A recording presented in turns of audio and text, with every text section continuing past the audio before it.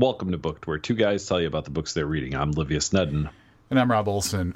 This week's episode is going to be an interlude. And anybody who doesn't know an interlude by now, that's kind of weird. But basically, we're not going to review a book. We're not going to interview an author. We're just talking about some stuff. Yeah, and let me explain why. So, for anybody who listened to the last episode, we put out a challenge to Thomas Joyce, jokingly, that he should listen to every one of our episodes. Now, there's a slight issue where you can only start at episode 85, but he actually did. He started listening to all the episodes with episode 85. Yeah. He's listening to one per day. And we were like, let's not do anything this week. So we'll give him like 1 week to catch up. Because if we keep putting out episodes while he's listening to one per day, you know what I mean? It's going to be harder for him to catch up. Yeah. Yeah. But then we decided, fuck it. There's lots of stuff to talk about, so we're going to do an interlude. So here you go. This is our interlude episode. We could have not done an episode this week to help Thomas Joyce out, but now we're going to double the amount of episodes we do every week just to make it harder for him to catch up. So that or just to give him a rich life of interesting book conversations. He is going to be so fucking sick of us, and it's only going to take like 2 or 3 more weeks. Can you imagine listening to us talk for an hour every day? No. Yeah. I don't even want to hear us talk for an hour every day. That's why we do this once a week. I have to hear all of my talking all day, and I got to tell you, sometimes I'm like, why is he talking? I've never once thought that about myself. Yeah. I'm always certain that, to me, I'm the most interesting person in the room. Yeah. So I enjoy hearing myself talk. Yeah.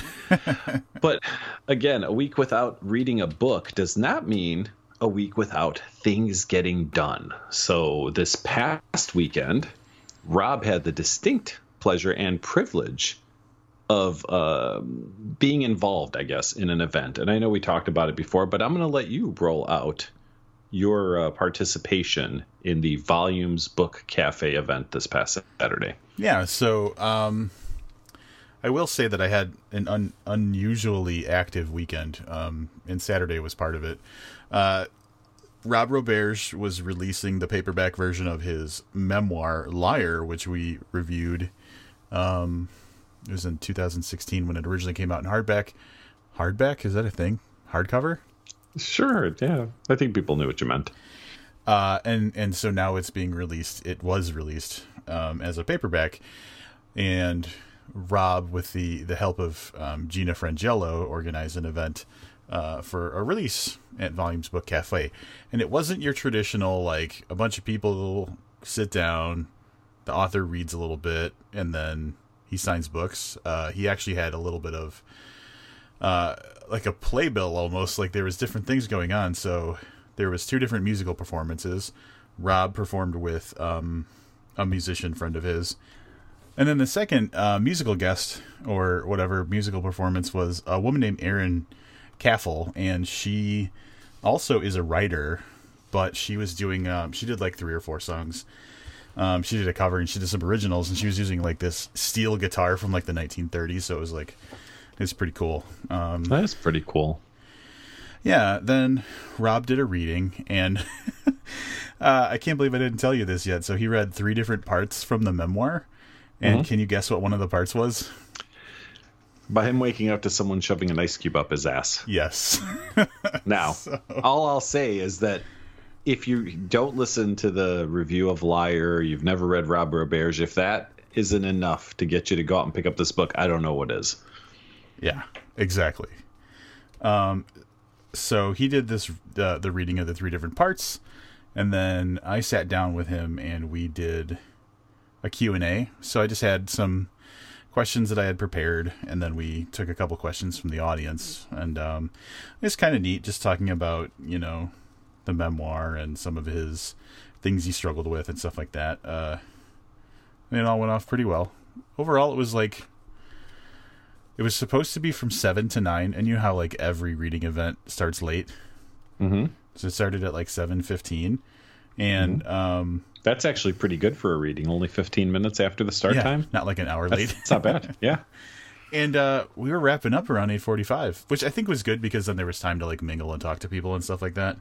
But Good event. Got to see Gina Frangello, who we were talking, and I think the last time I actually saw her was coming back from AWP in Seattle, which I think was 2015. Yeah, it was 2015. That sounds right. Yeah. Where she was on the same flight as me, just by total chance. So great event. It was a good turnout. Like, you go to a reading and like 7 people turn up, and then like another 6 or 7 are the people who are there for the event, like who are either readers or like the MC or whatever. Like this was like 40-ish people. Oh, nice. Yeah. That's a good turnout. It was a packed house. Yeah. I'm sorry I missed it. I really genuinely am. My thought was on Saturday I was going to make a decision, then I kind of made a decision, and then really what it came down to was I didn't want to drive down there by myself, which is pretty lame. But you would have hated. So it was in Wicker Park in Chicago, and Wicker Park in a Saturday afternoon, the parking, it took me 20 minutes to find a parking spot, and when I parked, I was pretty sure I was parked illegally, but I didn't get a ticket, so I won. So yeah, you would have hated that part of it. But yeah, Ryan, the marketing intern, did pop in for part of the event. That's very cool. So, got to see him. But the funny thing is, he left before Rob read the thing about the ice cubes in the ass, which I thought it would have been perfect, because back in the day we were promising to each other that if one of us was ever ODing, we would get Ryan to shove ice cubes. That's correct. Be the ice cube shover. Yeah. So he should have been there for that. I haven't seen Ryan in years, so I've stopped using drugs that could potentially make me overdose, just because who would, like, if you were around, you'd be like, oh shit, I've got to call Ryan, but then Ryan's far away. Yeah, he's like at least an hour away. Yeah, so what good is it? So and then, no more, what is it? What can you overdose? Heroin. No more heroin for me. So it's probably, so Ryan might have actually put you on the straight and narrow. Yeah. I mean, I should get a chip. There you go. That they give people in the AA, right? And CA, like the sobriety chips. So, at any rate. Yeah, joking about sobriety was... Yeah. No. Well, I don't know. Apparently, I was joking about clipping seals back in episode like 87 or something. And, yeah. That's the thing. Like, Thomas Joyce could post anything, and we would have to believe it, right? Like, I can't believe that Livius, married a clown when he was 28. Yeah. And I'd be like, wow, I don't remember talking about that, but it must have happened. Yeah, exactly. I don't remember it either, but shit, that's good. It's good that I got Thomas Joyce as my historian now that can rewrite our history however he would like. So, well, that's very cool. Rob Roberge is a super cool dude. Liar was a super good book. So, again, now available in paperback. So in case you have an issue where holding hardcover books becomes difficult for you, paperback release. So you should pick one of those up. I am sure that is available everywhere fine books are. Yeah, it's by Future Tense Books is who put them out. And yeah, go online, go wherever. Get it. It's a good read. So while you were busy preparing for that event, I don't want you to think that I wasn't doing anything. So, and this is the first time Rob is hearing this. So you guys are here. Well, you guys are hearing it a little later, but you're hearing Rob's live reaction to what I did. So I've been thinking a lot. I watched The Dirt, and I don't remember if we talked about this on or off the podcast, but you had told me that it was worth watching. And I said, all right, I'm going to watch it. And I watched like the first 15 minutes. I was like, this is terribly cheesy. I don't think I can watch this. And then I watched like another 10 minutes and I was like, all right, I'm in. So I started thinking, if a rock band could have like a documentary movie made about them, why can't a podcast? I am so excited about whatever the hell this is about to be.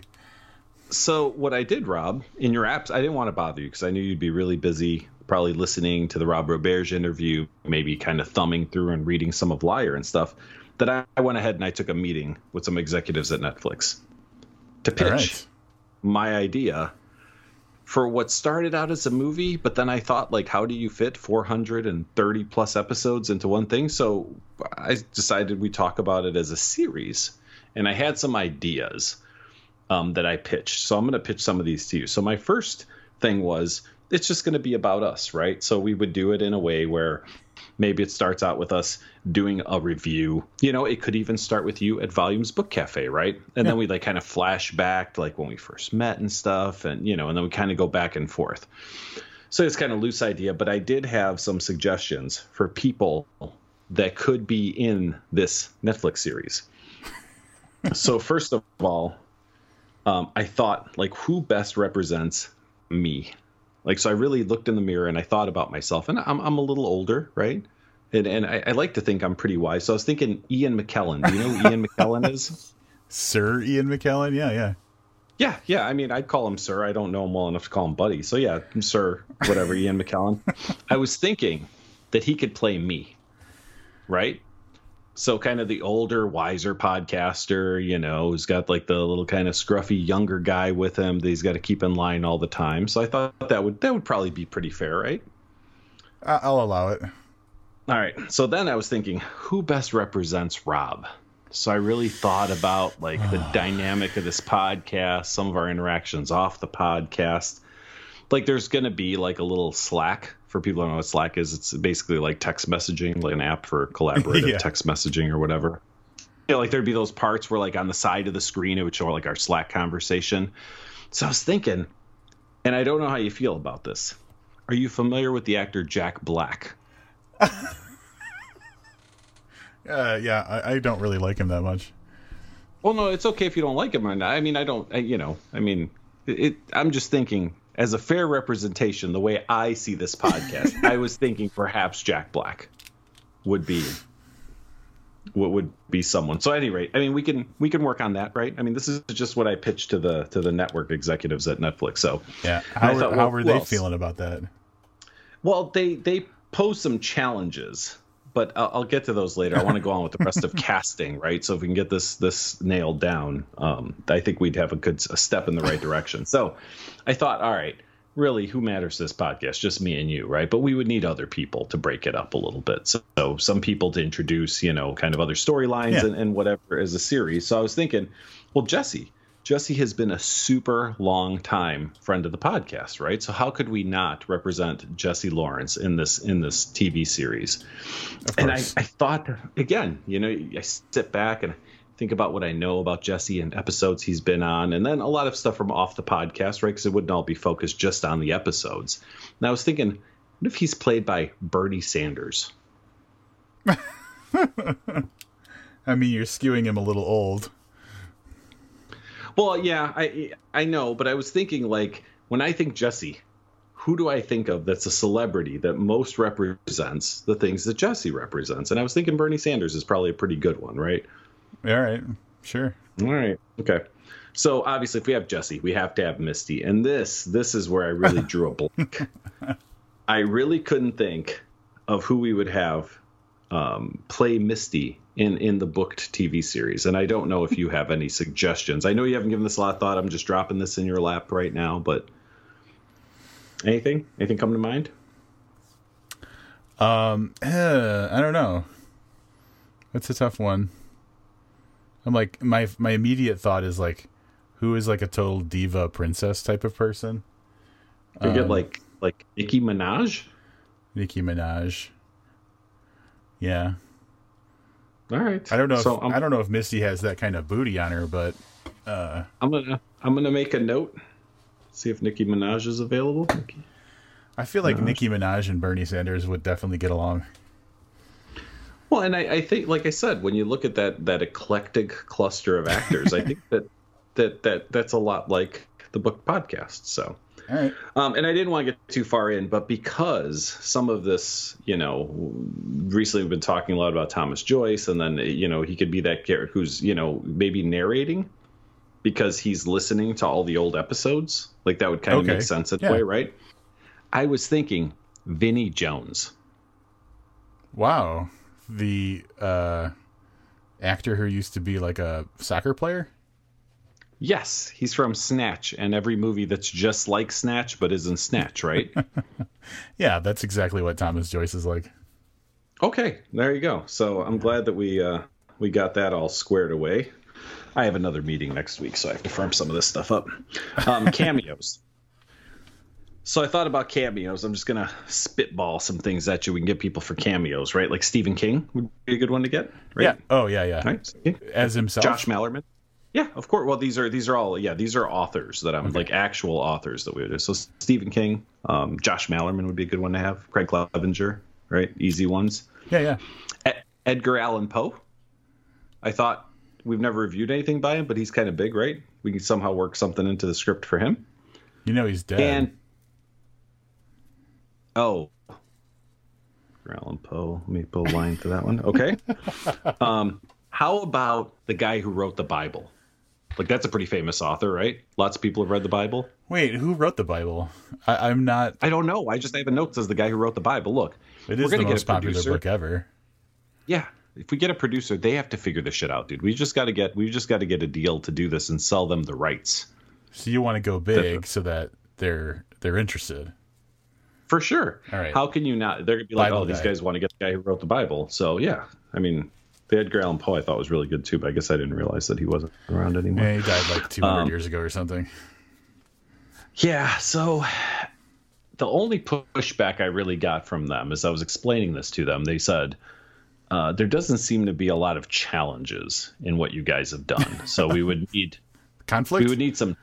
Yeah, exactly. Because other than that, it's just it's Jack Black and Ian McKellen sitting in front of microphones talking about shit and laughing, right? So, as I was kind of explaining to them about the podcast, they said that they're not really sure your drinking problem is serious enough. Okay. So if you work on that, that could be one of the challenges that we face, right? Wait, if it's on the TV show, do I actually have to get worse, or can they just depict it differently? I mean, I want this to be kind of accurate, right. as you can notice by the casting choices that I've made. So, we'll see. But yeah, definitely you're going to need more of a drinking problem. I haven't faced any adversity at all. So maybe like I can get a bout of laryngitis in an episode or two, and then we have to figure out a way to work around it, that kind of thing. Hey, maybe you can get like your house gets taken over by the Turks, or something like that, like a Turkish, and that like sparks like an age old like historical suffering of your people kind of thing, and I fucking love it. Perfect. Yeah. Fight the Turks. All right, note taken. And then I thought it would be good to have some antagonists, and this is really kind of where I've kind of drawn the line. Like there needs to be like another podcast maybe that we're very antagonistic with, that obviously we would overcome. And openly antagonistic with, or just like talking shit behind their back? I mean, openly antagonistic would be best. But we'll take what we can get. I mean, I know we don't have any openly antagonistic podcasts, but I'm sure the shit talking behind the back's happening in lots of places. I know we do it all the time. So, so really, that's kind of where I'm at. I just didn't want you to think that I was just not doing anything all week. I worked really, really hard on this proposal, and we'll see. I have to answer some of these questions. I'm going to have to find direct. There's lots of things I still have to do before we can get a deal, but just wanted to run that past you and see what you thought. I'm shocked that you went all the way to LA this weekend and didn't even know it. Yeah. You know me. I just up and traveled across the country to do this. So, Well, if they make an offer, whatever the offer is, just take it. Oh, for sure. Yeah, I'm just waiting. Anything at this point, I'll take. Yeah. So they're like, we'll give you $800. We're like, it's $800 more than we have right now. That's absolutely that would double, I think, the current podcast coffers. So I mean, that's 100% increase. I'll take it. So there you go, buddy. We're gonna achieve international fame. It's weird because I thought to myself, how do we get more listeners? And I thought like we could do a lot of hard work and stuff like that. I was like, or we can have Netflix make a movie or TV series out of it, which then inevitably would draw more people to listen to the podcast. Yeah. I figured I find an easier way to do it than like hard work and spending time on forums and trying to be on other podcasts and stuff. This way we just get a TV series made. No, I like where you're going with this. I think we should pursue this as far as we can. I'm just a little pissed off because I've been super excited about like pitch-based things lately, and here you like sneak pitch to me something and I don't have anything to pitch back, and I feel a little ripped off. Here's what I do. I promise I will keep you posted as further meetings happen. All right, that's fair. I didn't know Netflix was in LA. Are they really in LA? I have no idea.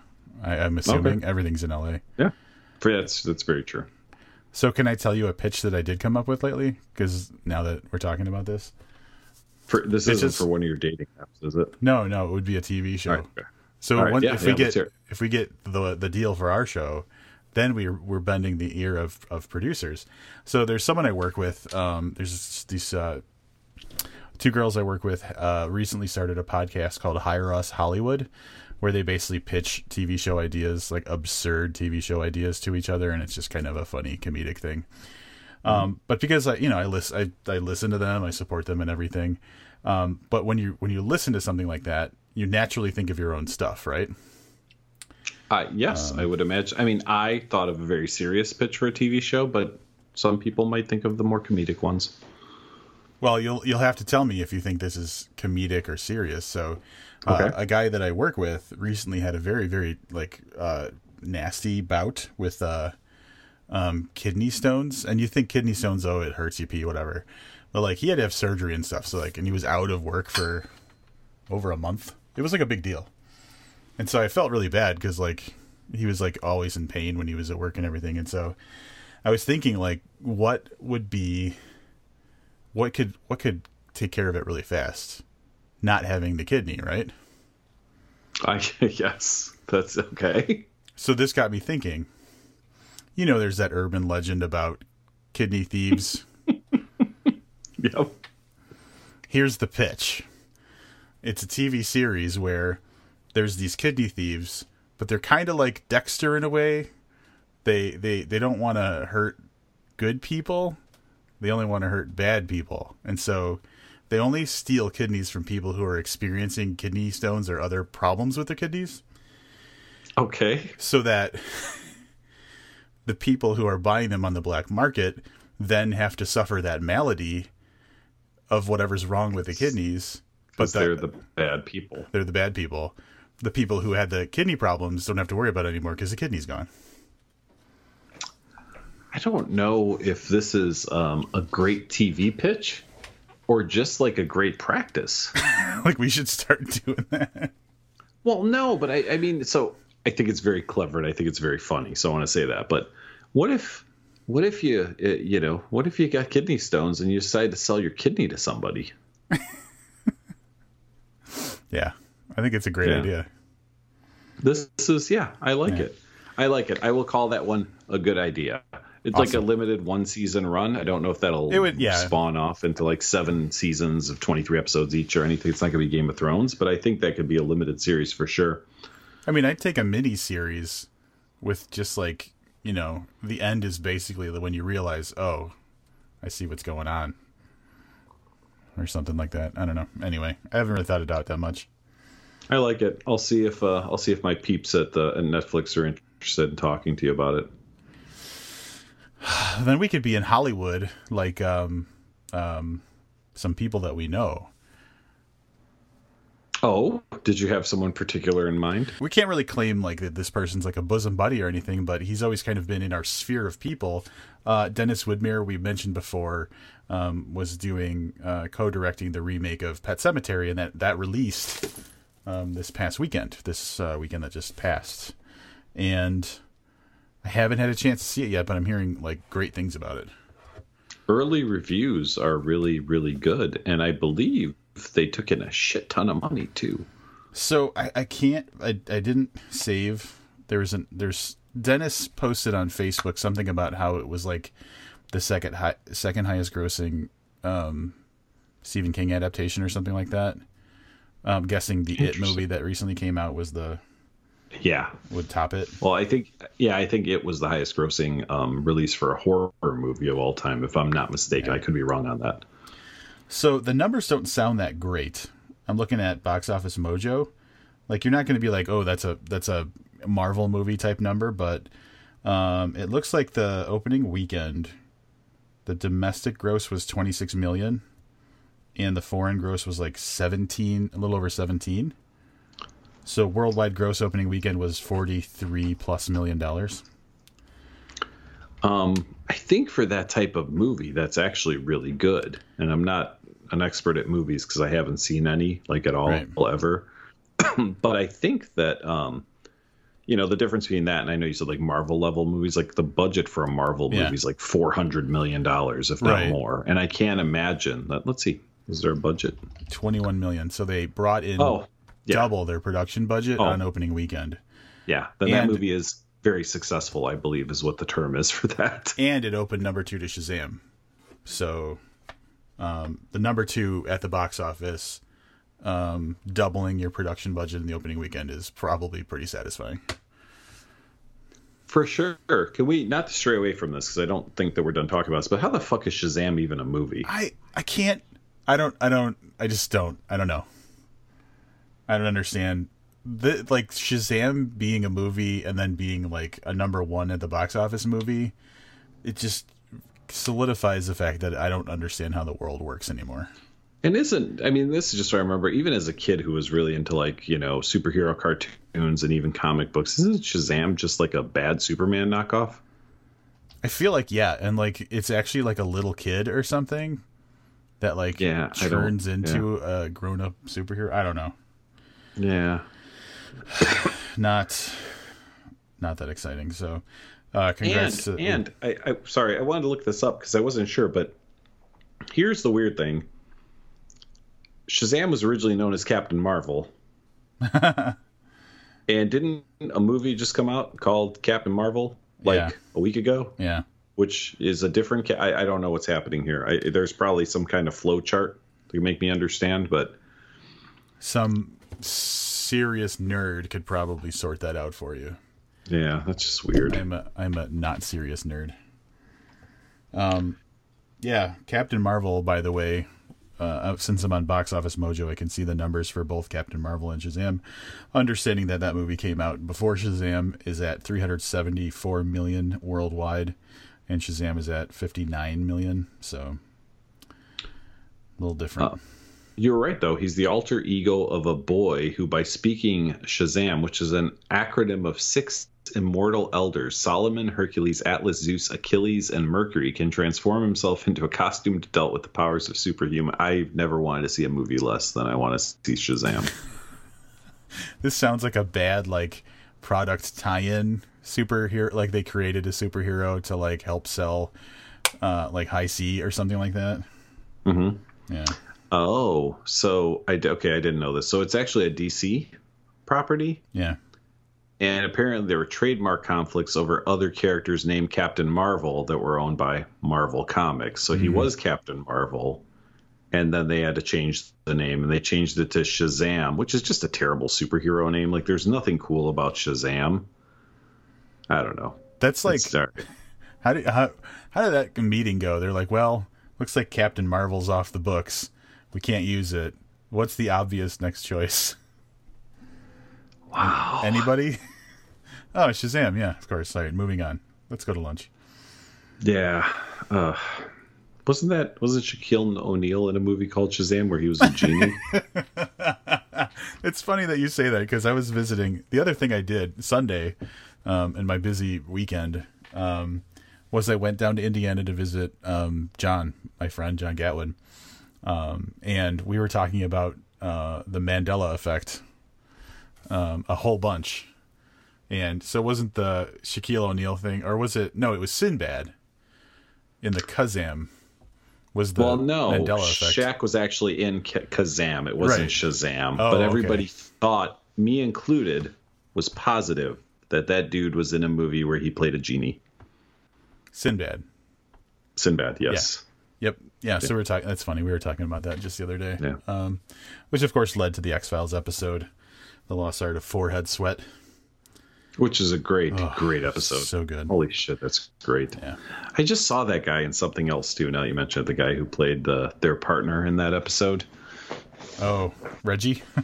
Yeah, I just saw him. I don't remember what it was. Something in the last couple of weeks. And I was trying to think of like, where did I just recently see this guy? And now that you said that, that's where I recently saw him.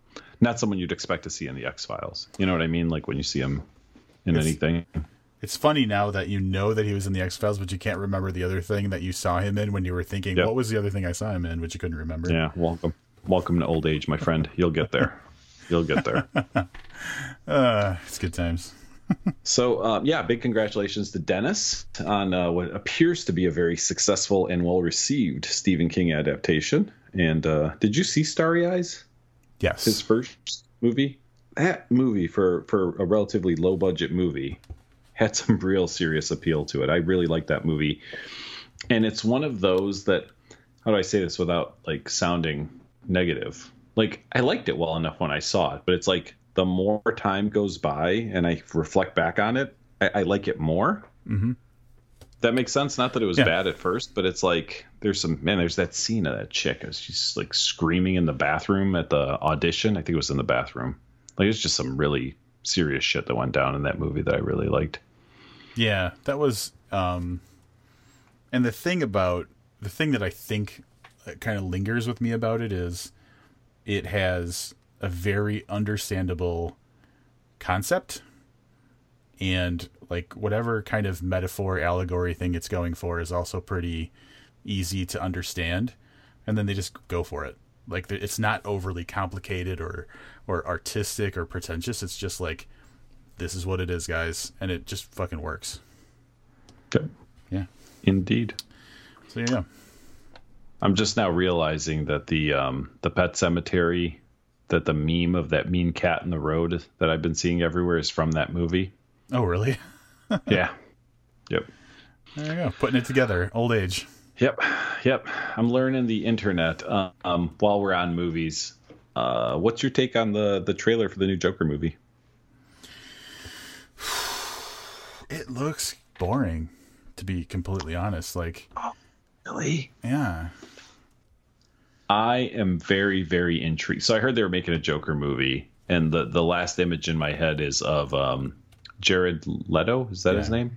Yep. In the Suicide Squad. And I was like, and I knew he wasn't playing it, but that's like the last image I have of the Joker in a movie. And I was like, I'm not really interested. But then I saw that trailer, man, and that looks like a movie that's right up my alley. Like, I'm really excited about it. Yeah, I mean, I don't know. I don't honestly know exactly what to think about it, but I just don't think it's going to be. It's interesting. It just looks kind of boring. It looks like a story that we've heard millions of times before, and hopefully they innovate and make it a story that's not just the same thing that we've seen a million times. But I just don't. Nothing about it was like, oh man, I got to see this. Well, I fully intend to discuss this further upon its release. And especially now, not to go down this road, but like now with all the like people shooting up places and stuff like that, and it's always some like angry white dude. Like, do we need another movie that glorifies a guy, like a white dude faces some adversity and then goes nuts and starts killing people? Like, I mean, I don't know if we need it. It's just, I don't know. There's so many other. That being said, oddly, I didn't watch the trailer and think that. Like, I don't know. I just watched it and I was like, oh, cool. Like a different Joker origin story. Well, there's never been an origin story for Joker, and that was like part of the appeal of him. Yeah, I mean, that's true, and it's not. Like, I mean, Jack Nicholson in the original, well, whatever, the 1986 Batman, I think it was 86, 88, whatever year it was. I mean, they gave him kind of an origin story. Yeah, not like a full 2 hour, but I mean, they gave you like, this is where he came from kind of thing. Gotham has been playing with that, the TV show. But this one I find intriguing. So, and again, I could be totally wrong. I've been let down by movies I was really excited about before, but I will put this on the very short list of movies I'm excited about. Maybe you'll see that first and tell me how it went. Before we get away from film, did you happen to watch any of the new Twilight Zone? I saw both episodes of the new Twilight Zone. Oh, you're ahead of me then. I saw The Comedian. Yes. So The Comedian launched the same day as Nightmare at 30,000 Feet. I was trying to remember what I was not prepared to talk about the Twilight Zone. I'm gonna hang in there a little bit and see how it goes. I was not super impressed. I mean, I like it's weird. So all right, so here's my thoughts without spoiling anything. The Comedian, by the way, is free on YouTube. If you're not a CBS All Access subscriber, you can see that on YouTube. And it's probably like 45 minutes long, I'm thinking, right? Yeah. And that is the story about a comedian who has the opportunity to better his career at some expense. I think we can leave it there, right? Mm-hmm. So I liked it because it was it fit very well. The story that they were trying to tell fit very well in the Twilight Zone, if that makes sense. I was really afraid we'd see something very Black Mirror, which is fine, but Black Mirror is very tech focused. And at least I'm sure they'll get to that at some point, but I'm really glad that they went old school. We'll call it, old school magic. For the first one, there's no scientific or technological explanation. It's not, just they unexplained. Correct. Yeah. Yes. The other one, and I'll give them credit. I was like, if they try to remake Nightmare at 20,000 Feet again, because it debuted in season 5, I think, of the Twilight Zone. So back in the late 60s. Mm-hmm. Then there was that 1990s movie Twilight Zone where they actually just remade the episode for the movie. And I was like, we don't need a third version of this. But the third version goes in a very different direction. It's still about a guy who's on a plane, but it takes a very interesting approach. That's the only similarity to the William Shatner and then whoever was in I can almost picture the actor who was in the 90s movie that played that role. But it appears that they are doing little nods to older episodes, which I really like because I'm a really big fan of the original Twilight Zone. So, are you familiar with Nightmare at 20,000 Feet?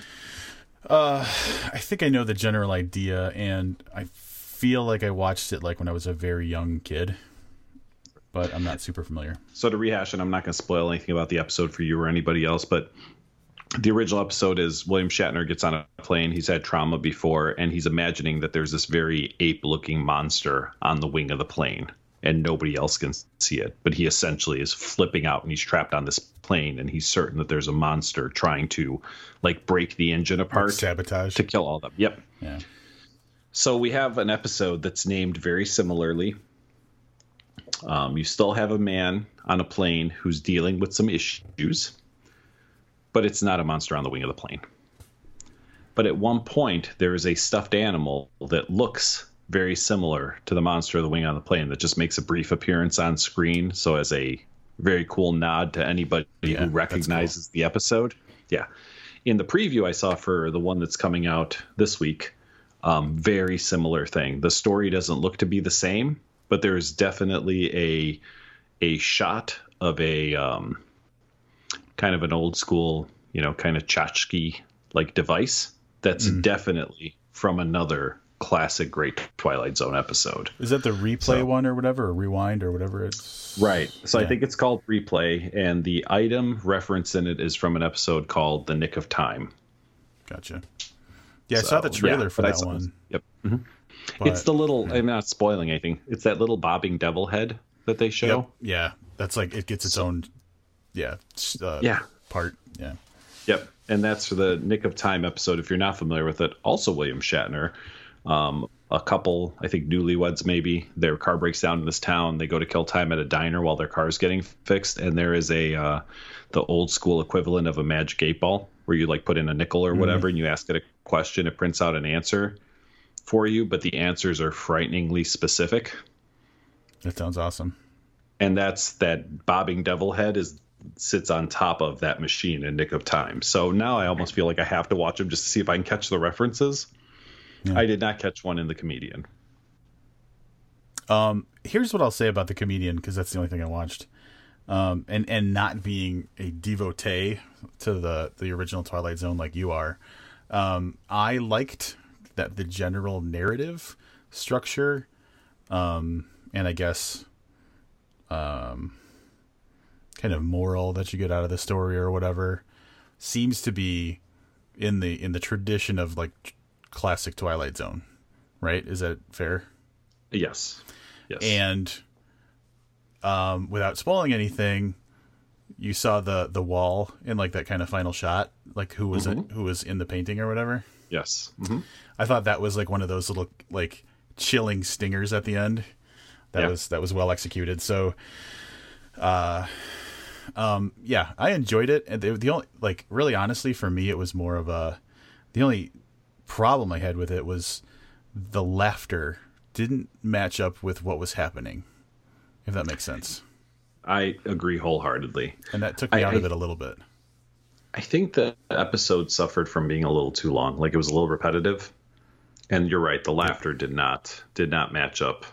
And I think, I mean, again, I don't want to spoil it for anybody. I think there might be a reason for that. You know what I mean? Like, it was think an the laughter intentionally, was not. Yeah. Like that actually that honestly would make it creepier. Mm-hmm. So, yeah, I liked it. Yeah, it was good. So, yeah, I mean, I'm sure we'll discuss it more as it progresses. I don't know how I feel about the narration, like the trying to do exactly the Rod Serling narration. I forget his name, the director. He's the executive producer for this. What's his name? The guy who did Peele? Us. Jordan Peele. He Us, right? Is that his new movie, Us? Yes. Yeah. Okay. I think he was trying too hard to Rod Serling, and nobody should try to Rod Serling, if that makes sense. Sure. Absolutely. Yeah. So. But overall, okay. I mean, I recommend it. Like I said, it's free on YouTube. So if you don't want to subscribe to CBS All Access just to see that, check out Comedian, and then you can make a decision from there. Yeah, I want to see the other ones, but I don't know if I want to pay for. Is it like a paid thing or something? I'm guessing it is. There's probably a free trial. I'll check it out. If you want to wait until there's a few of them on or whatever. Here, I'll find out what the free trial currently is. Yeah. 1 week free with limited commercials, and that's $5.99 a month, or commercial free. You can get 1 week free, and that's $9.99 a month. So, yeah, that's easy. So just wait like 3 months and pay $10, and you can watch all of them. Yeah, we'll see how bored I get. Yep. Anything else happening? I know we didn't mean to stray over into like a bunch of movies and TV shows and shit, but what else do we have going on? All right. How do you feel about priests? I mean, I think that, they a lot of them get a bad rap for the actions of some. I mean, I don't know any priests. How do you feel about Poland? I don't know a lot about Poland, but it's an Eastern Bloc country. So, I mean, I definitely feel more of a kinship to Poland than I would to say, Korea. And how do you feel about Harry Potter? I think we kind of. I don't really feel about anything about Harry Potter. All right, I'll just get down to the thing I want to talk about is Catholic priest burns Harry Potter books in Poland. And here, I like this. I got 2 articles up. I'm going to read the better one. Polish priest leads Harry Potter book burning, apologizes if anyone took it the wrong way. Man. All right, I have some immediate questions. How did he mean people to take it? So what's this book burning about? All right. So Catholic priests in Poland burn books they say are sacrilegious this weekend, including tomes from British author J.K. Rowling's Harry Potter series of books. We obey the word, priests said in a Facebook post showing photographs of the public book burning and quoting biblical passages from the book of Deuteronomy in the Old Testament. So basically, it wasn't just Harry Potter. So they burned books because they were sacrilege, right? Okay. Yeah. How did he said people took it the wrong way? Yeah. So how did people mistake his intention? Like, so my general understanding of why people would be taking this the wrong way is like just the idea of burning books is bad, like burning literature. And someone, this is a comment from Facebook, so forgive me if it doesn't make a lot of sense, but I'd like to believe this is a joke. Seriously, are people burning fantasy literature in the 21st century in some kind of sick ritual?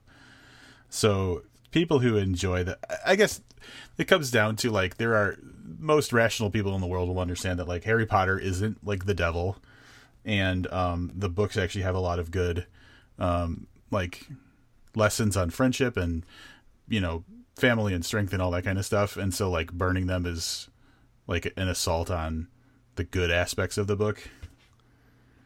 Yeah, so my disconnect is like I heard it and I misunderstand it. Some asshole burned some books. That's literally like my understanding of it. And then after you told me what happened, it sounds like I'm spot on. Like I don't, you know what I mean? So, yeah. Like I don't know what there was to misunderstand. No, I got it. I got exactly what you were doing. Here's a little bit more. You're gonna love this. Priests are seen saying prayers over the fire pit, where other items. This is where it gets good. Including a book from the Twilight vampire-themed fantasy romance series is burning, as well as a Hello Kitty umbrella and a Hindu religious figurine.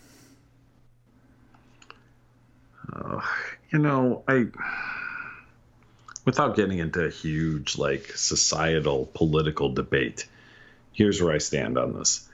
I don't think we should burn any books. I don't think we should censor anybody's ideas or their writings or their speeches or whatever. I think that everybody's entitled to an opinion, even if it's one that I'm not a fan of.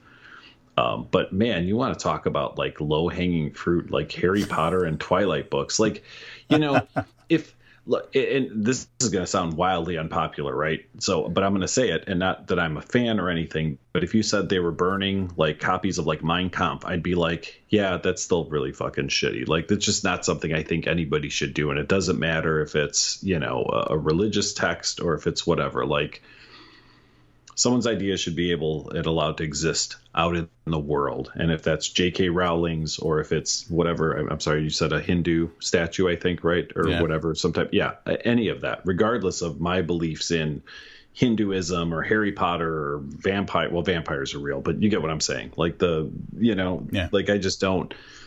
And to see someone,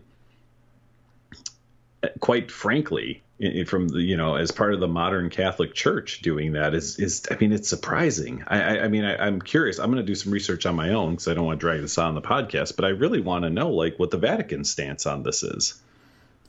That's where like the thing that I thought was so entertaining. The most entertaining part of all this is the headline. Polish priest leads Harry Potter book burning, apologizes as if anybody took it the wrong way. But like what it comes down to is basically exactly what you're saying. It wasn't that books are bad, which is what this article absolutely makes it sound like, right? It's that they were burning anything basically that God doesn't like in their own narrow interpretation of what God likes. Yeah, that's and so and so really what it comes down to is this article misinterprets, or I guess the people who are outraged are misinterpreting what kind of a piece of shit this guy is. So he's saying, whoa. I'm not just burning books. I'm burning all kinds of fucking shit that doesn't align with my beliefs. Yeah, I don't.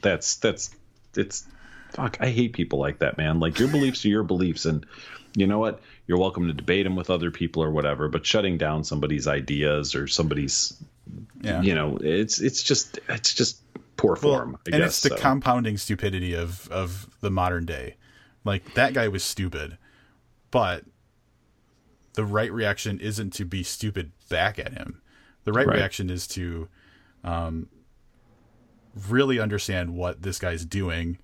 And if you have a problem with like the actual like reason he's doing it, react to that. Don't just act dumb back at him. Yeah. I mean, look, Harry Potter, for my whatever lack of, feelings for it, did the same thing that Twilight did and that, even 50 Shades of Grey did. I have trouble faulting the concept, maybe the book itself, but the concept. I mean, millions of people picked up a fucking book that maybe had never read a book before, or hadn't read a book in years, to read Harry Potter and Twilight, the two that you mentioned specifically in this book burning. And then, like I said, you can add on a piece of crap like 50 Shades of Grey to qualify for anybody who doesn't know our long history with 50 Shades of Grey. We read it twice and it wasn't good. But you know what?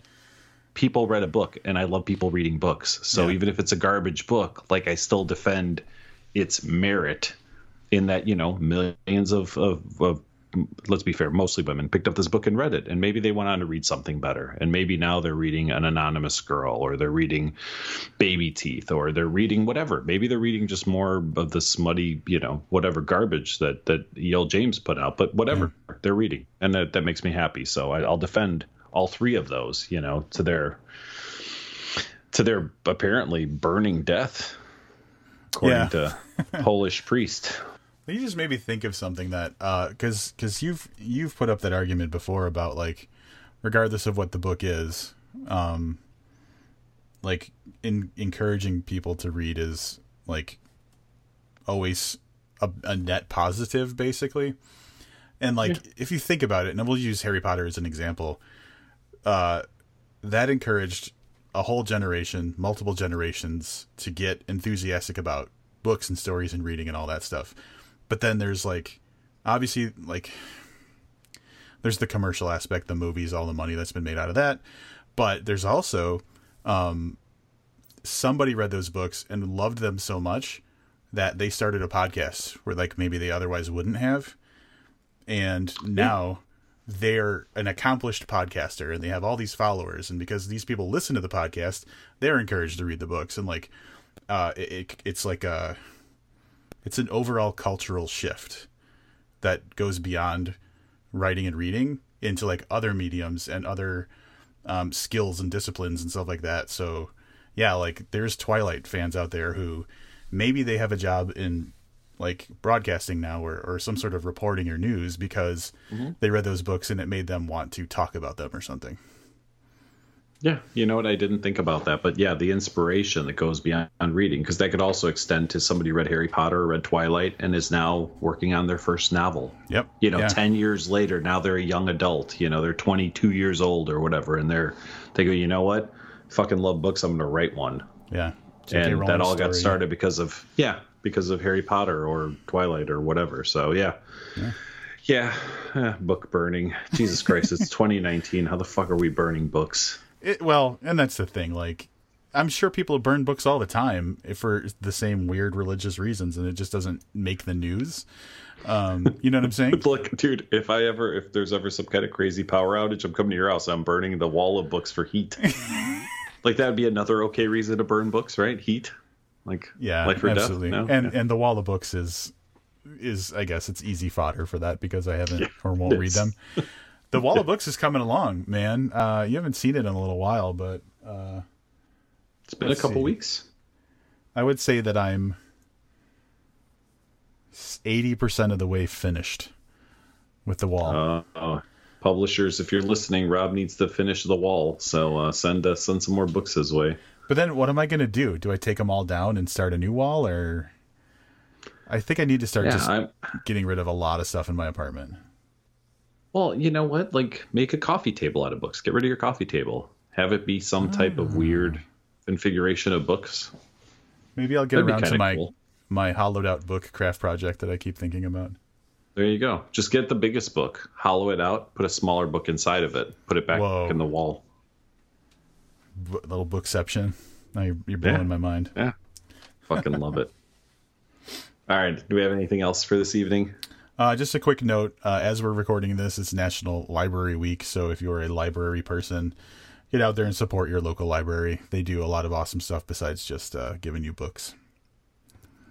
I'm not sure what other awesome stuff they do. I can tell you they don't do a good job getting your passport photo application thing done. I'm not going to get back into that. Thomas Joyce, you're about 150 episodes away from that. You'll hear all about that when you get there. Hit the like 300 mark or so.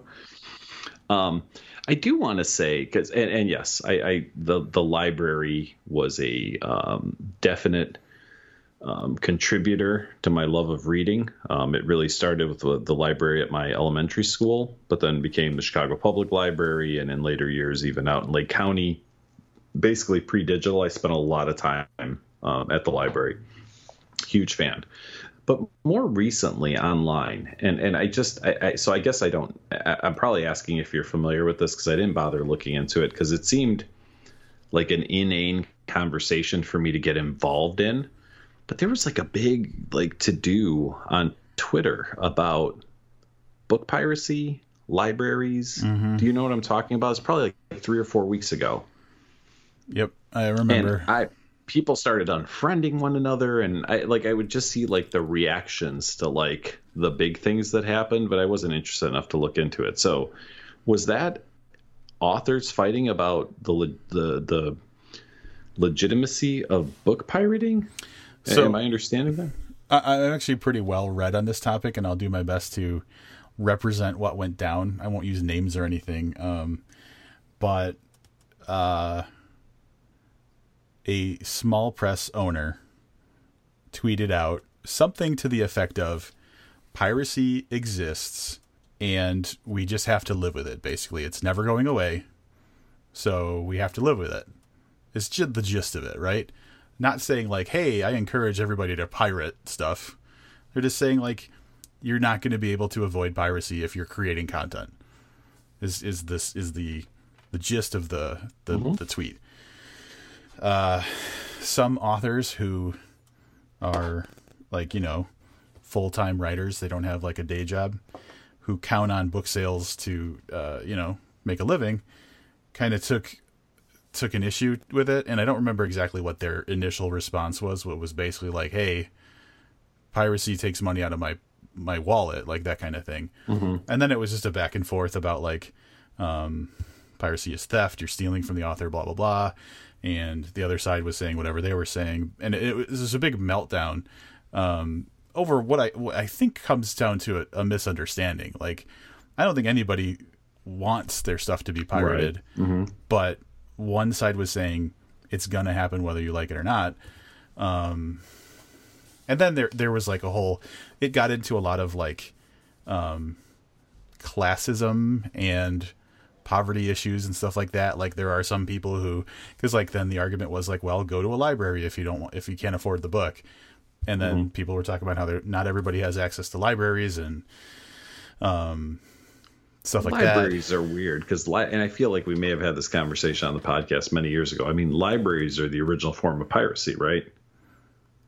Well, like kind one of person buys the book, yeah, and then loans it out to 75 people over the course of 3 or 4 years or whatever. So, I mean, I get it. A physical copy can be loaned out, and I'm a huge fan of libraries, so I'm definitely not talking down on the library system. But it's weird because that's really what it was. And then when we were kids, all right, when I was a kid, you would dub a cassette, right? Like you were 12 and you go over to your buddy's house and he had the new whatever, I don't know. I don't even remember. It was 12. It was probably like fucking Hall & Oates or something.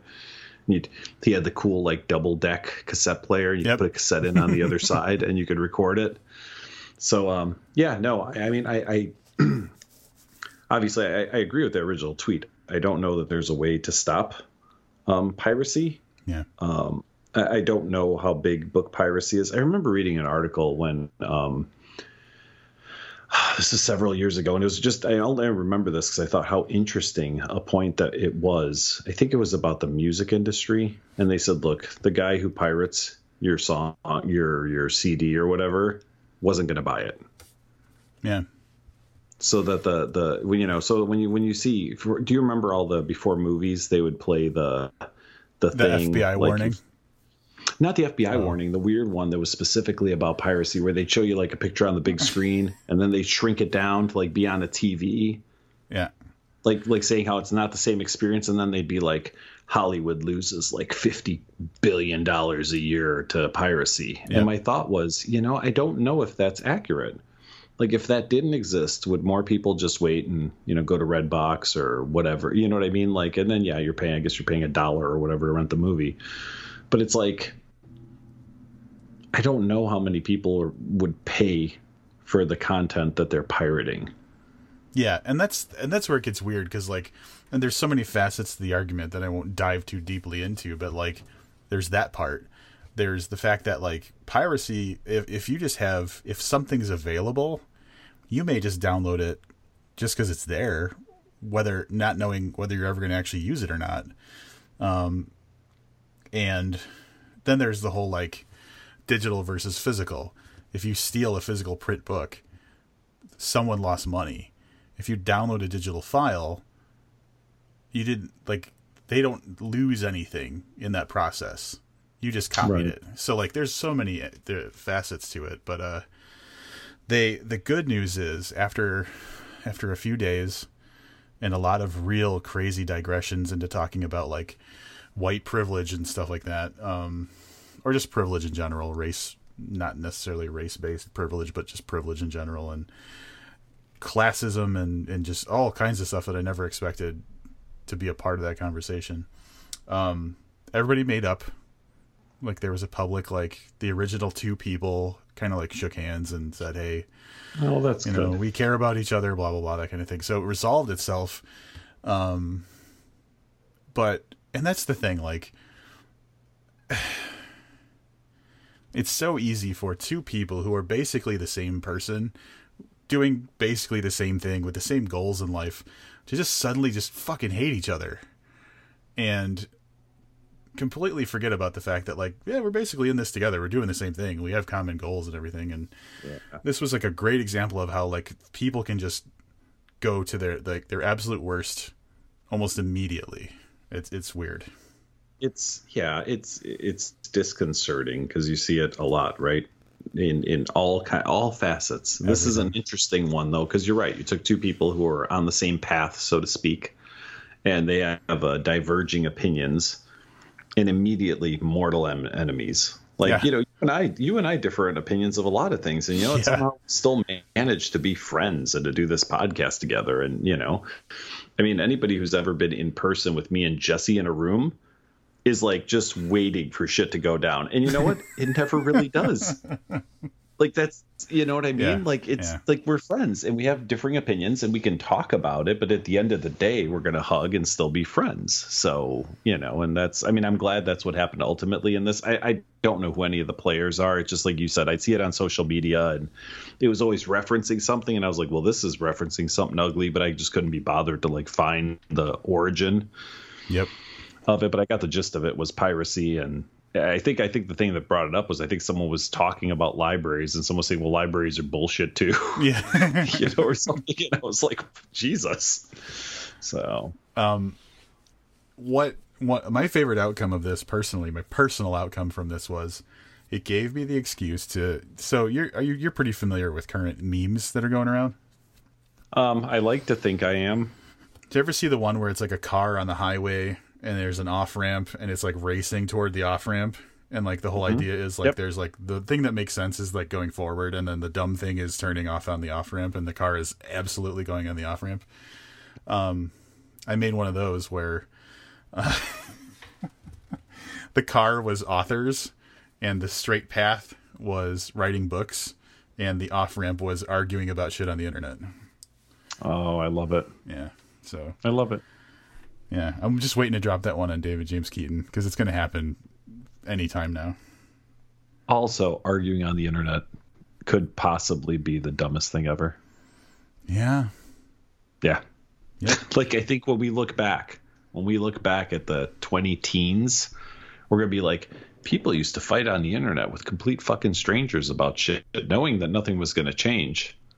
And then we'll be like, yeah, that was pretty fucking dumb. So. And then you see that person in person, face to face, and I think there's something about actually like having to look at someone that changes like your whole approach to life.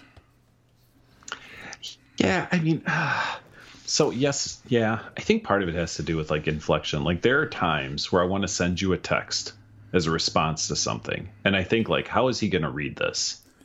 And if we were just talking, I would say the words, and you would chuckle and go, yep. And if I send it to you in a text, you might be like, I'm not sure what this motherfucker's trying to say. And it could be the exact same words. So I think that a little bit of the anxiety around those things comes in that you can't read inflection into what somebody writes. And that most people, especially if you get emotional, aren't going to take the time. Like sometimes I reconstruct what I'm going to message you. Yep. So it doesn't sound like I'm an asshole because I don't mean to sound that way. But my original text, as I put it in my phone as a response, I said, "Ooh, he could take that in a different light than I mean it." And then but if you're getting emotional, right? If you're getting emotional, it's a Facebook thread, for God's sake, and you just got to get your idea out right now. You know, you're probably coming across different than you mean to, and then obviously that's interpreted a certain way. So then that person says, "Well, fuck this guy." And really, a conversation face to face with inflection and eye contact and a smile, or would come off completely different, even if you were reading the exact same words to one another. So, yep, totally. Moral for our listeners: don't be an asshole on the internet. Don't burn books, for fuck's sake. Yeah. Build a wall out of them. Do something productive like Rob's doing.